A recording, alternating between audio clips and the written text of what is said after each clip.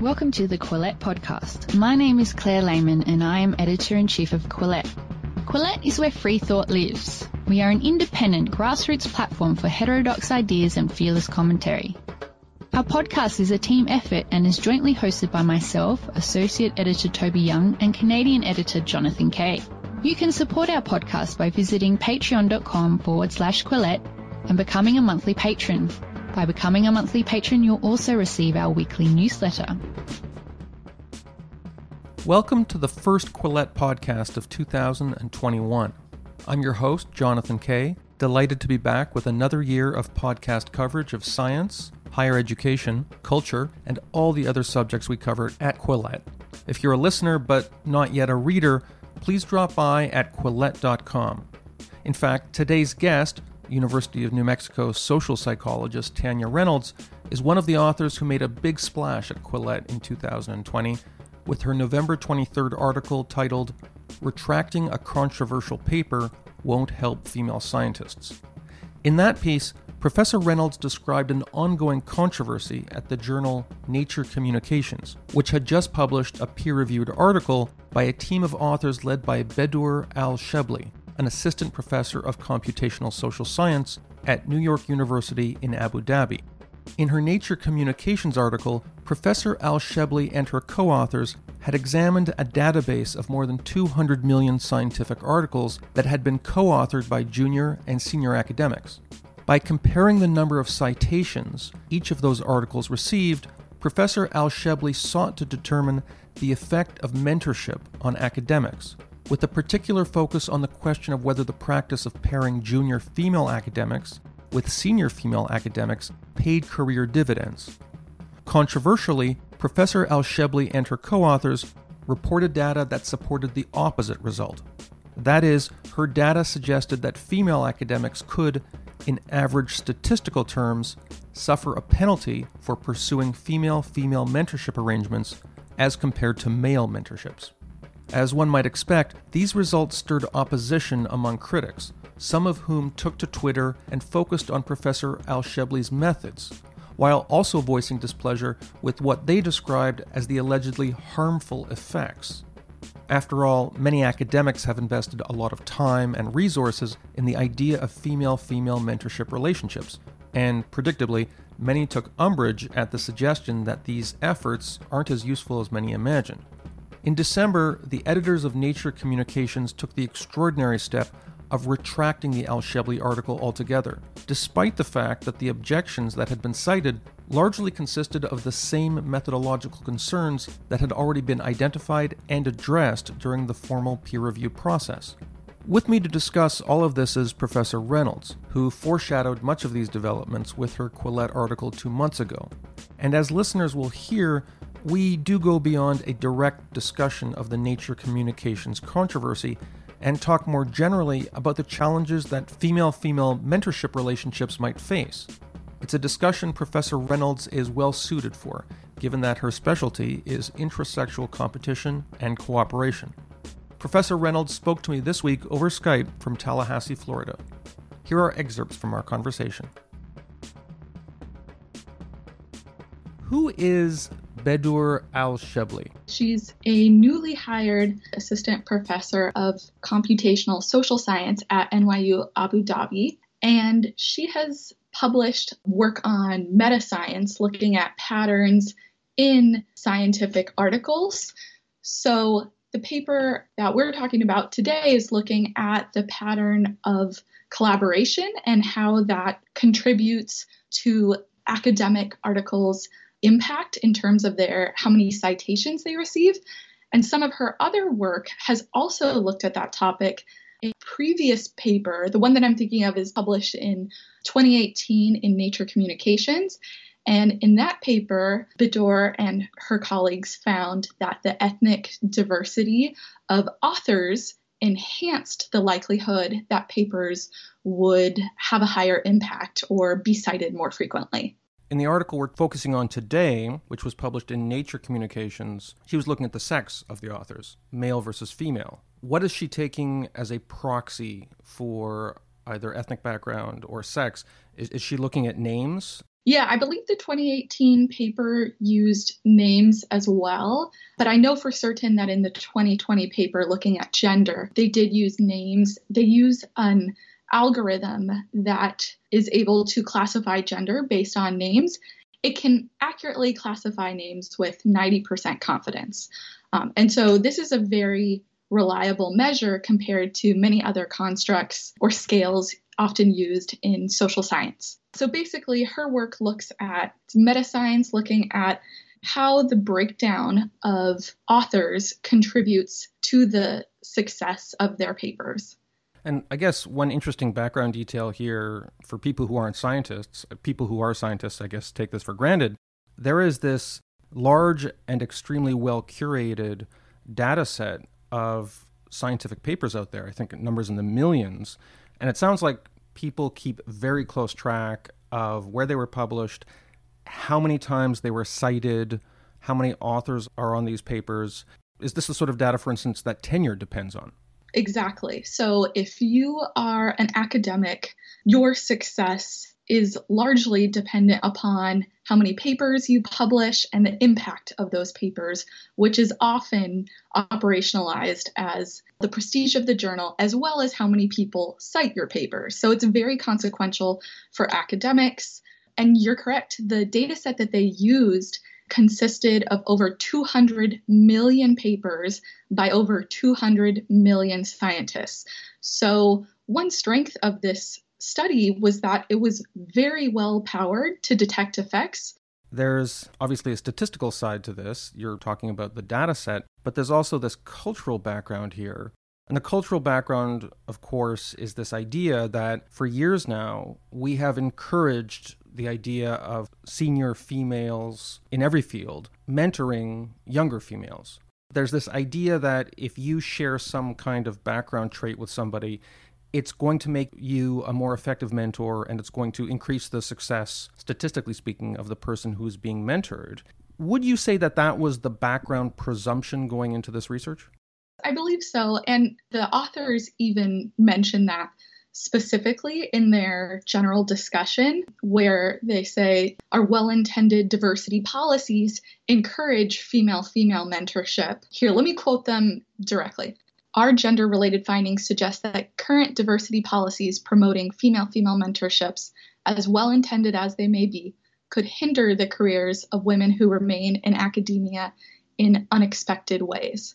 The authors are referring to this assumption that being matched with a same-gender mentor is going to be beneficial. And indeed, there are data to support that. So there are some data to suggest that having a female mentor can encourage women to persist in academia. But these findings, the current findings, suggest that these mentorships pairings do not result in the same level of citations. We can get into the criticisms later, but the idea here was that citations, the number of times your work is cited, is taken as a proxy for success. And at the same time, in order to get a statistical proxy for mentorship, they're looking at co-authorship of papers. And I guess I know this from my brief time in the sciences, where I published one or two papers, and as was typically the case, there was a senior researcher in my department. He happened to be my thesis advisor. His name was on my paper. He was my mentor. Is that the kind of relationship that was taken as a statistical proxy for mentorship more generally? Right. So the authors treated co-authorship on papers, but specifically with a co-author who is more senior in their career in terms of tenure in the discipline from a similar institution. So they needed to be of a similar affiliation and within the United States. So they treated this as a proxy for informal mentorship. And so this is one of the sources of the critiques. People are upset that we cannot make assumptions about the degree of mentorship simply from the presence of a co-author. I do see the merits of this critique because there are plenty of cases where people will throw a senior co-author onto a paper because they had access to the data. So just because there is a senior academic on your paper does not necessarily mean they are your mentor. As I understand it, in order to at least make a stab at checking the validity of this presumption, they looked at a handful of relationships, and I think they sent out questionnaires, is that right? To see if they could sustain the idea of co-authorship as a proxy for mentorship. Is that right? And what was the nature of that questionnaire? They sent a survey out to 2,000 of the junior scientists or the junior co-authors in their data set. And from that, so 167 responded, which is a low response rate. And it could mean that the results do not generalize to the broader sample. However, from those responses, what they found was that 95% of those junior co-authors agreed they'd received some guidance from the senior co-author on at least one of the skills listed in the survey. So the survey asked about various skills related to the paper, and then they found that 80% reported that they had received some type of career support. So this could be in the form of a letter of recommendation, grant writing advice, career planning advice from the senior co-author. So these responses, although, it was a limited response rate, do support that there was mentorship provided by the senior co-authors, at least from these 167 respondents. So it sounds like, as with a lot of research, there are some debatable correlations or statistical proxies, which is why these things are subject to peer review. And when this paper did go to peer review, what was the result? Their paper was reviewed by 4 independent scholars with expertise in the topics covered, and they thoroughly reviewed the paper and requested revisions and ultimately supported the paper's publication in the journal.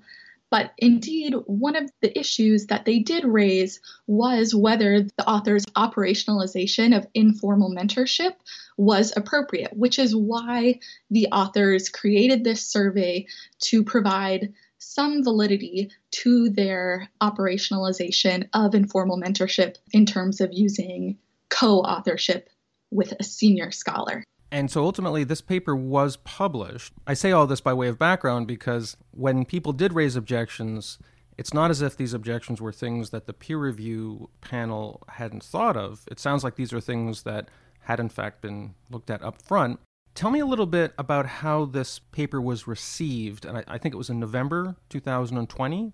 Shortly thereafter, another female academic, Dr. Leslie Vachal, wrote an open letter to the editors requesting the paper's retraction, calling it deeply methodologically flawed. She found it disconcerting that the journal was propagating a narrative that if you have a female mentor, your scientific career may suffer. And so from this call for retraction, there is the mention of deep methodological issues, but then also you can tell there's also this concern about harm, the message that's being conveyed by the article. And this concern seemed to be what was echoed by the other Twitter commentators, but a lot of them referenced the methods as being flawed. So I looked into the reviews, which are publicly accessible, and through the reviews, you can see both what the reviewers requested and how the authors addressed those concerns. And there were some primary critiques, one centered around the data set that they used. There were issues with name disambiguation, such that they were worried that they weren't classifying gender accurately. So the authors downloaded the newest version of this software, reanalyzed all of their data, and then provided the updated results. The reviewers also were concerned about the author's lack of attention to societal forces that might be contributing to these patterns. And so Bidor and her colleagues included specifically in the general discussion mention of these. For example, they said, historically, male scientists had enjoyed more privileges and access to resources than their female counterparts, and thus were able to provide more support to their protégés. So they mentioned that although the specific mechanisms behind the findings are yet to be uncovered, potentially these historical forces or disparate access to resources in terms of gender could be contributing to the pattern. And now, a commercial message for those of you looking to add Bitcoin to your investment portfolio or retirement account. And I realize that this is a confusing subject. I remember the first time I got Bitcoin, I walked into a convenience store that had the Bitcoin logo, went up to a kind of reverse ATM, fed in some bills, and received, in return, a long series of numbers and letters. Then I spent an hour trying to figure out how to feed those numbers and letters into a Bitcoin wallet on my phone. I wanted to invest in cryptocurrencies, but surely there had to be a better way.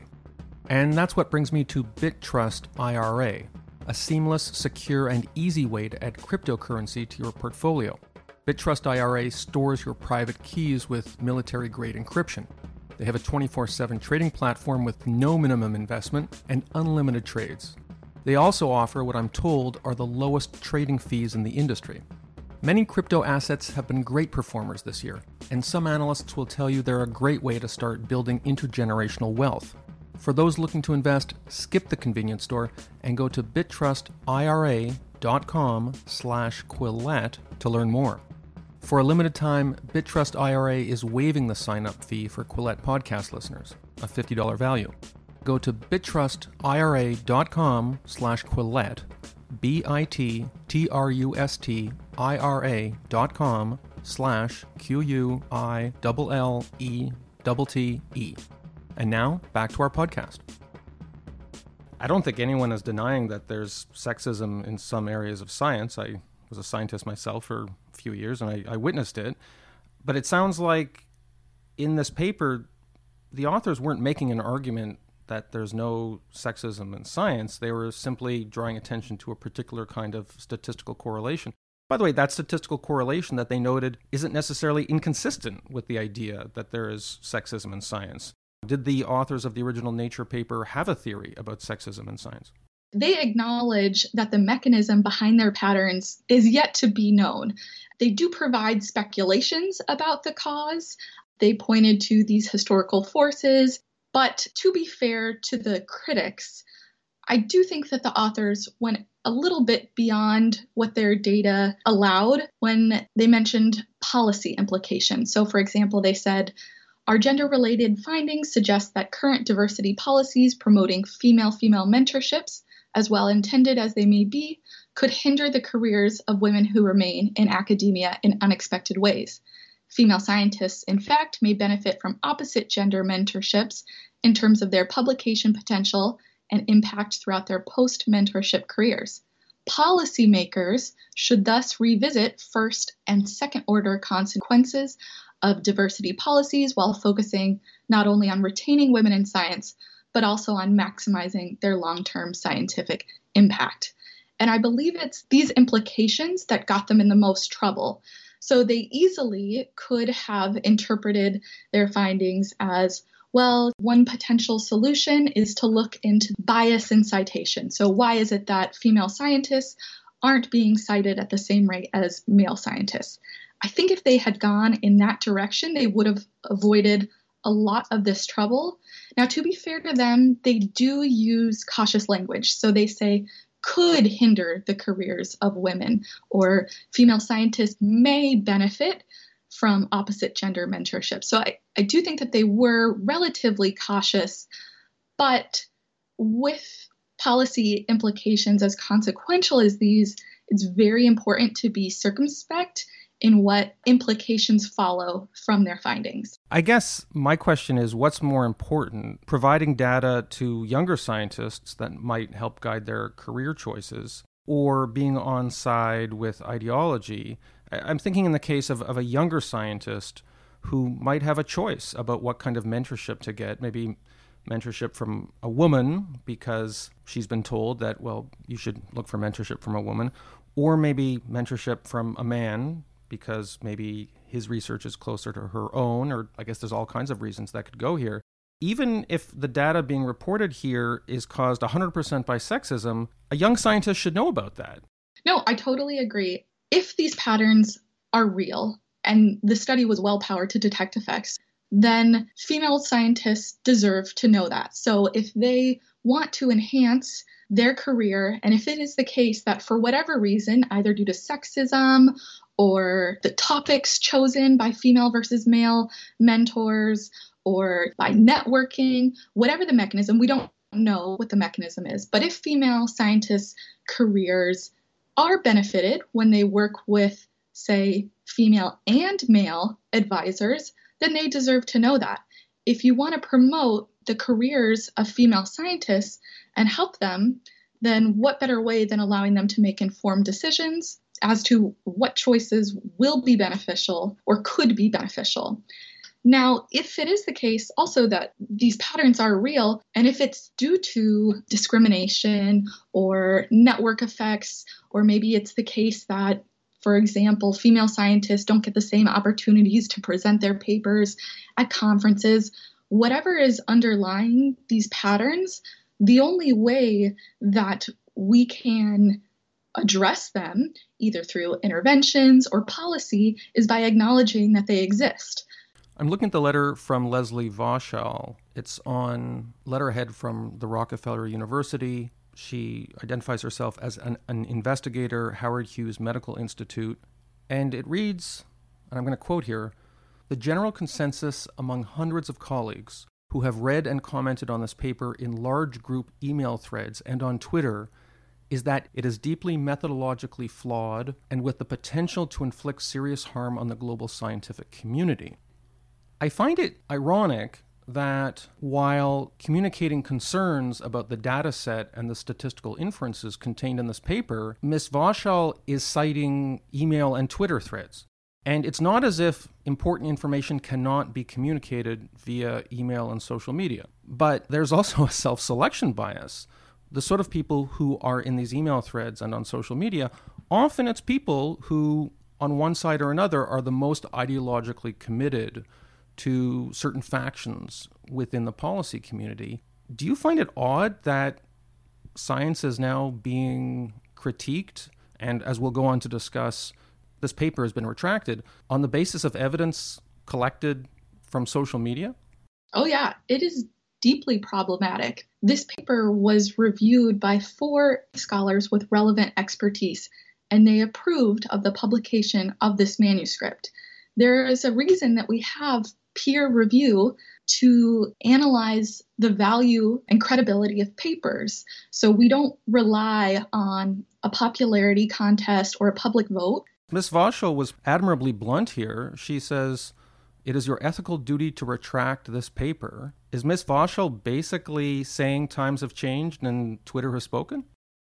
It seems so. She's basing it off of people's response and their detection of harm about the potential implications. As part of this self-interest, you have a lot of women, and maybe Leslie Vaushall is one of them, who perhaps have become part of very well-intentioned and reasonable-sounding programs whereby women are paired up with women for mentorship. Now someone is coming along and saying, hey, maybe this doesn't work so well.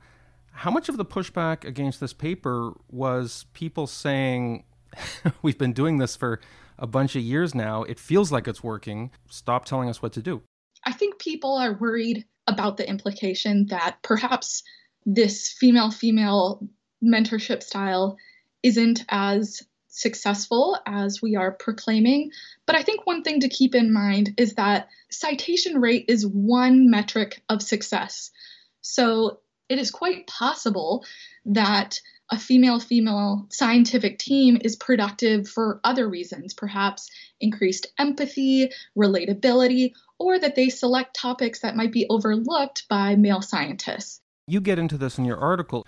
You talk about how, in general, it's kind of a stereotype. I feel weird talking about it, but you talked about it, so I'm going to talk about it. That men are interested in things, to our rough generalization, whereas statistically speaking, women are more interested in people. And so maybe some of the statistical variation you're seeing is actually layered over this underlying interest thing, where if you get 2 women together, they might be interested in a research area that doesn't get as much citations, but is more of interest to them. Whereas for men, they're looking at maybe some of the stuff that is about things. Maybe it gets more citations from men because science is sexist, that sort of thing. And I think it could be relevant here. So there's a large body of evidence finding consistent and robust sex differences in interests in people versus things. So this is one of the larger sex differences in terms of psychological sex differences. And the finding here is that women tend to show a stronger interest on average in topics related to people and their experiences, whereas men tend to show a stronger interest on average in objects and their mechanisms. And so you find these patterns not only in interests, but they're also paralleled in the sex ratios of the scientists studying those topics. So, for example, men are overrepresented in thing-related disciplines, such as computer science and physics. I love those things. Whereas women are overrepresented in people-related disciplines, such as nursing and midwifery. So these patterns, not only in the scientists studying these fields, but also the papers that they author. So you find similar patterns such that women are more likely to author papers in people-related fields, and men are more often the authors of papers in thing-related fields. These parallel the sex differences you find in interests. And so it is quite possible that the pattern of citations results from the topic of study rather than the scientist per se. So if male and female academics choose slightly different topics on average, then there could be disparate citation rates resulting from the topic. Al Shelby and her colleagues, they did control for discipline, but even within a discipline, there are differences in topics. So one of the fields that they looked at was psychology. And so you can think within psychology, that's quite broad. That incorporates cognitive psychology and the mechanisms, but it also incorporates more subjective experiences of individuals. So these might yield different citation rates. And if men and women are slightly more or less inclined to choose those topics, then the difference in citation rates might result from the topic. And so if that is the case, that if these patterns are just resulting from the topics people are freely choosing, well, then that actually isn't all that problematic. It could be a good thing that we're supporting men and women's autonomy to choose the topics that most interest them. Now, it's still also possible, even if there are gender differences in topics, those could result from discrimination or gender stereotypes. Maybe women are encouraged to study certain topics over others. And if so, maybe we could address that. By examining further these mechanisms, we can better understand how best to proceed. This episode of the Quillette Podcast is brought to you by Skillshare, the online learning community that offers you the chance to learn new skills in a more structured and supportive way than you can get from just watching how-to videos on YouTube. None of us really know what 2021 will bring, but if you want to make the most of it, whatever it brings, consider joining up at Skillshare to develop your talent, learn new skills, and make yourself more marketable. If you surf the Skillshare site, you'll find that a lot of the most popular topics involve exploring your creative side, such as graphic design, logos and branding, photography, illustration, and creative writing. But you'll also find a lot of stuff that's more off the beaten path.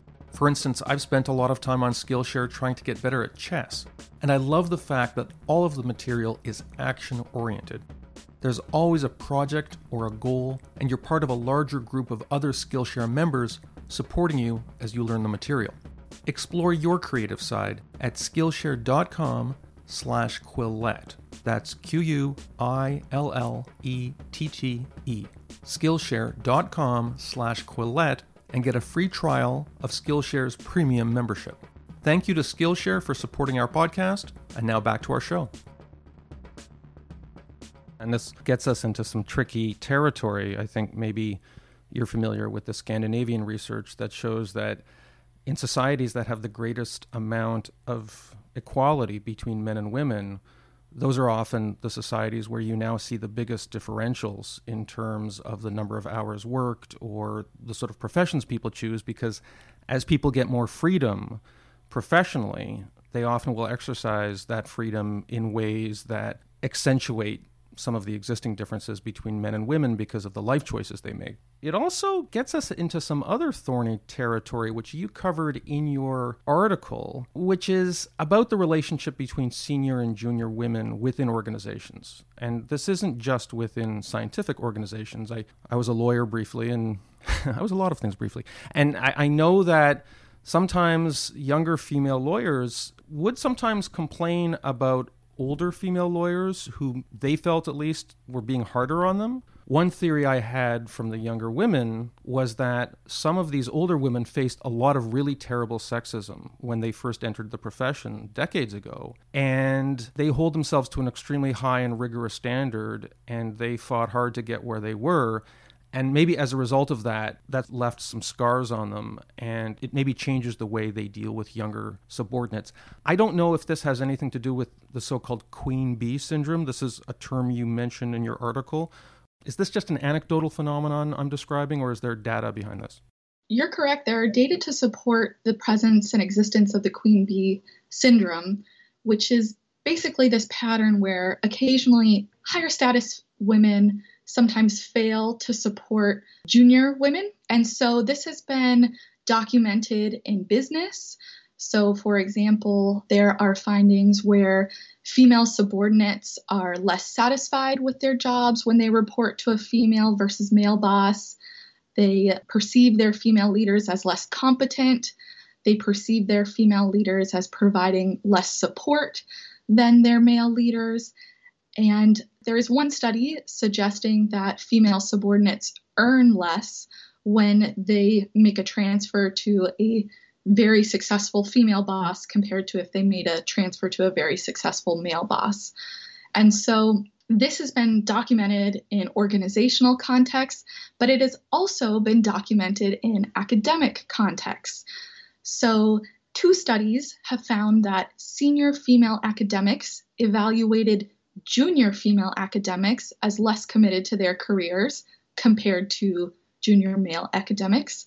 But what's interesting is they didn't find this gender bias in the perceptions of male senior academics. So it was only the female senior academics that were perceiving the female junior academics as less committed. There's another study of over 50 universities finding that female senior faculty were less likely to co-author papers with same-sex junior faculty compared to male senior faculty. So these patterns aren't unique to the business world. They also are present and have been documented in academia. And so it's possible that this female-female dynamic is playing out in Al Shelby's paper, because one thing that a lot of the critics fail to acknowledge is that there was also a penalty for female senior authors for co-authoring a paper with a junior female author. And so the penalty worked in both directions. So it suggests there was something about the female junior and female senior pairing that led to the lower citation rates. So I'm an evolutionary psychologist, so I tend to think about things from an evolutionary perspective and how the journey of our ancestors might help us make sense of modern phenomena.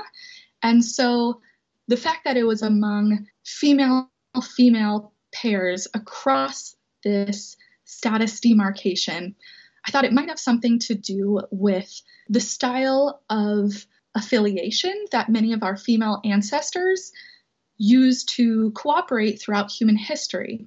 So many social groups across human history were patrilocal, meaning that women left their own families upon marriage to reside with their husbands. And so what that meant is a lot of our female ancestors were surrounded by individuals with whom they were not related. So then this raises the question of, okay, well, if they weren't related to these nearby women, how did they form cooperative bonds with them? Well, Dave Geary has theorized that if they didn't have any shared genetic interests in one another, perhaps these unrelated female ancestors upheld their cooperative relationships using reciprocal altruism. So basically, benefits and favors are exchanged in a tit-for-tat manner. And if it is the case that our female ancestors relied on reciprocal exchanges to uphold their cooperative bonds, well, then that might leave remnants in today's modern women's psychologies. And so indeed, you find that there are sex differences and preferences that mirror what you would expect if our female ancestors were using these types of bonds. So for example, reciprocal exchanges are easier to track in a dyad, so two individuals. And indeed, what you find that compared to men, women tend to prefer more dyadic relationships compared to larger groups, which would make sense because a large group makes it hard to track benefits. But I'm being ignorant here, but wouldn't this altruism and these one-on-one dyadic relationships, wouldn't that improve the quality of mentorship between women? Right. That's a great point. So you would predict that in a dyadic interaction, that should buttress women's interactions. And that's plausibly the case. But the other issue with reciprocal altruism is that it's easier to maintain when both parties have similar status or power or resources. Because without that, so if the parties diverge too much in terms of resources or power, then the bond basically is compromised. It devolves into parasitism, where one party is kind of extracting resources from the other, or exploitation, where one party is using the other for their own gain. Game theoretic models support this, that in dyadic mutually beneficial bonds, the mutualism, or the capacity for both parties to benefit, is corroded by disparities in power. I guess it also accords with what I understand about the relationships between powerful and less powerful women from every single Salman Rushdie novel, which always portrays the formation of status hierarchies within extended families in these very memorable ways. People sometimes forget that status hierarchies exist within female groups just like they exist within male groups. Is there a sort of sentimentalism around our discussions of mentorship and just relationships more generally among women, whereby maybe it's just imagined that the kind of frictions and competitions and resentments that exist within male groups don't exist within women? Or do we have a sentimental approach to the way we talk about female relationships? I think part of those sentiments are accurate, but part are a bit misguided. So it is the case that women very highly prioritize their relationships, and they tend to, when they form friendships, they tend to be more intimate and share more personal details. But if you actually look at the pattern of, at least of friendships, female friendships are actually more likely to dissolve than are male friendships. And even if you look at same-sex roommates, female roommates are more likely to have problems and request transfers from their universities compared to male roommates, at least in like a college dorm setting. The data suggests that there is something corroding female-female relationships, such that when female-female relationships work, they are very intimate and they share a lot of personal details, but they're also quite vulnerable to fracture. And so when we look into the data, it doesn't quite support our romantic notion about female-female relationships. But I believe that we shouldn't be troubled by these. The only way that we can promote female-female relationships is by understanding what factors corrode them so that we can address them. So let me bring this conversation back, and I apologize. I've been going very far afield with my questions, and to some extent I've been treating this interview as a kind of ask a female evolutionary biologist. No, I like it. So thank you for illuminating all this. But let's get back a little to the Nature Communications paper, which it was controversial when it was published in November. And then even after the original peer review, there was this other review bringing in new reviewers. And then in late December, the thing just was retracted outright. Is this something you expected? And what was the reason given for the retraction? It wasn't what I expected, because retractions are usually saved for cases where there is data fraud or an error in the coding such that the results are no longer the case.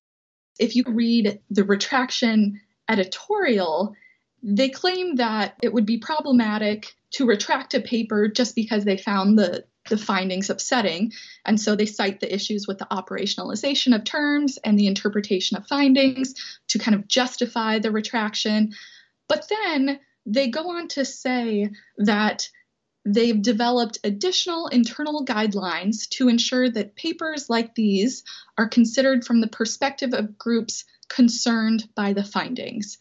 So I'm going to stop you right there. That's really creepy. They say that this will help us ensure that the review process takes into account the dimension of potential harm.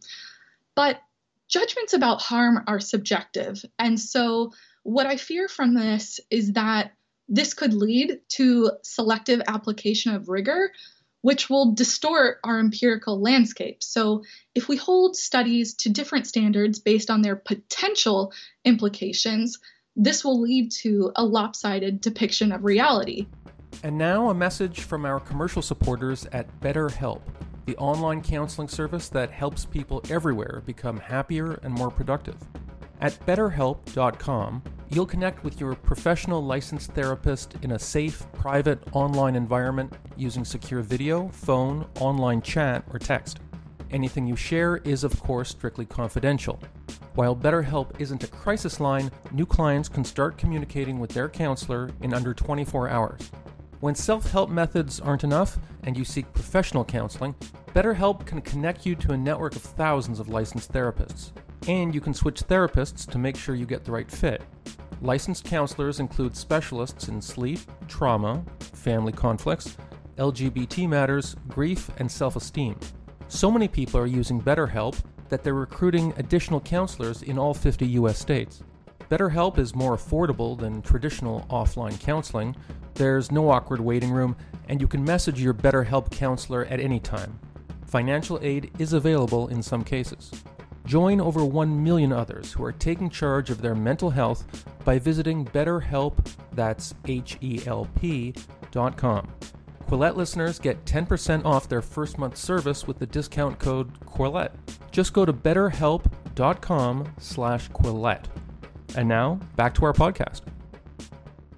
That word harm is really alarming because, as you and I both know, that word is used in a really loose way now. You know, I happen to be a man, and men commit more crimes than women. Is publishing information about that massive statistical disparity, is that causing me harm? It deeply concerns me. It is not our job to anticipate or predict how data could be used. Our job is to present the most rigorous data that we can. And yes, we should be cautious about our interpretations, but we can't know the future use of data. And data are not inherently beneficial or harmful. They're just data. So, for example, let's say you find that alcoholism is heritable or there's a genetic component to it, and you decide to consult a group of recovering alcoholics or current alcoholics, and they deem these findings harmful. Perhaps they're worried that it could lead to stigma, but they can't know the future. They don't know, for example, those findings, those same findings that could lead to stigma could lead to compassion. Or more research about how to break the germline connection. Exactly. Or we might be better able to target interventions. Or if we do further develop CRISPR, we might actually be able to identify those genes and alter them. I don't know if we'll ever be there.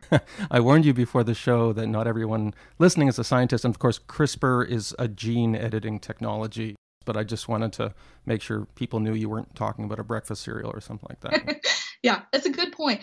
But we can't anticipate the future use of data. Or even if, for example, if you want to advocate for policy or design an intervention, you have to be able to point to evidence about the problem. But if every time we scientifically demonstrate a problem, someone deems that as harmful, well, then that's not doing anyone any good. Tania Reynolds is an assistant professor in psychology at the University of New Mexico.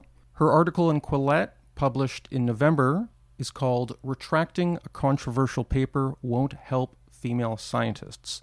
Thank you so much for being on the Quillette podcast. Thank you for having me. It was fun. If you would like to support Quillette, please consider becoming a patron. Head to our Patreon page. That's patreon.com/Quillette.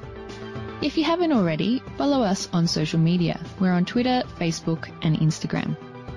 Do you like what you're hearing? Perhaps you would like to read more about the issues in today's discussion. head to Quillette.com where you will find more content.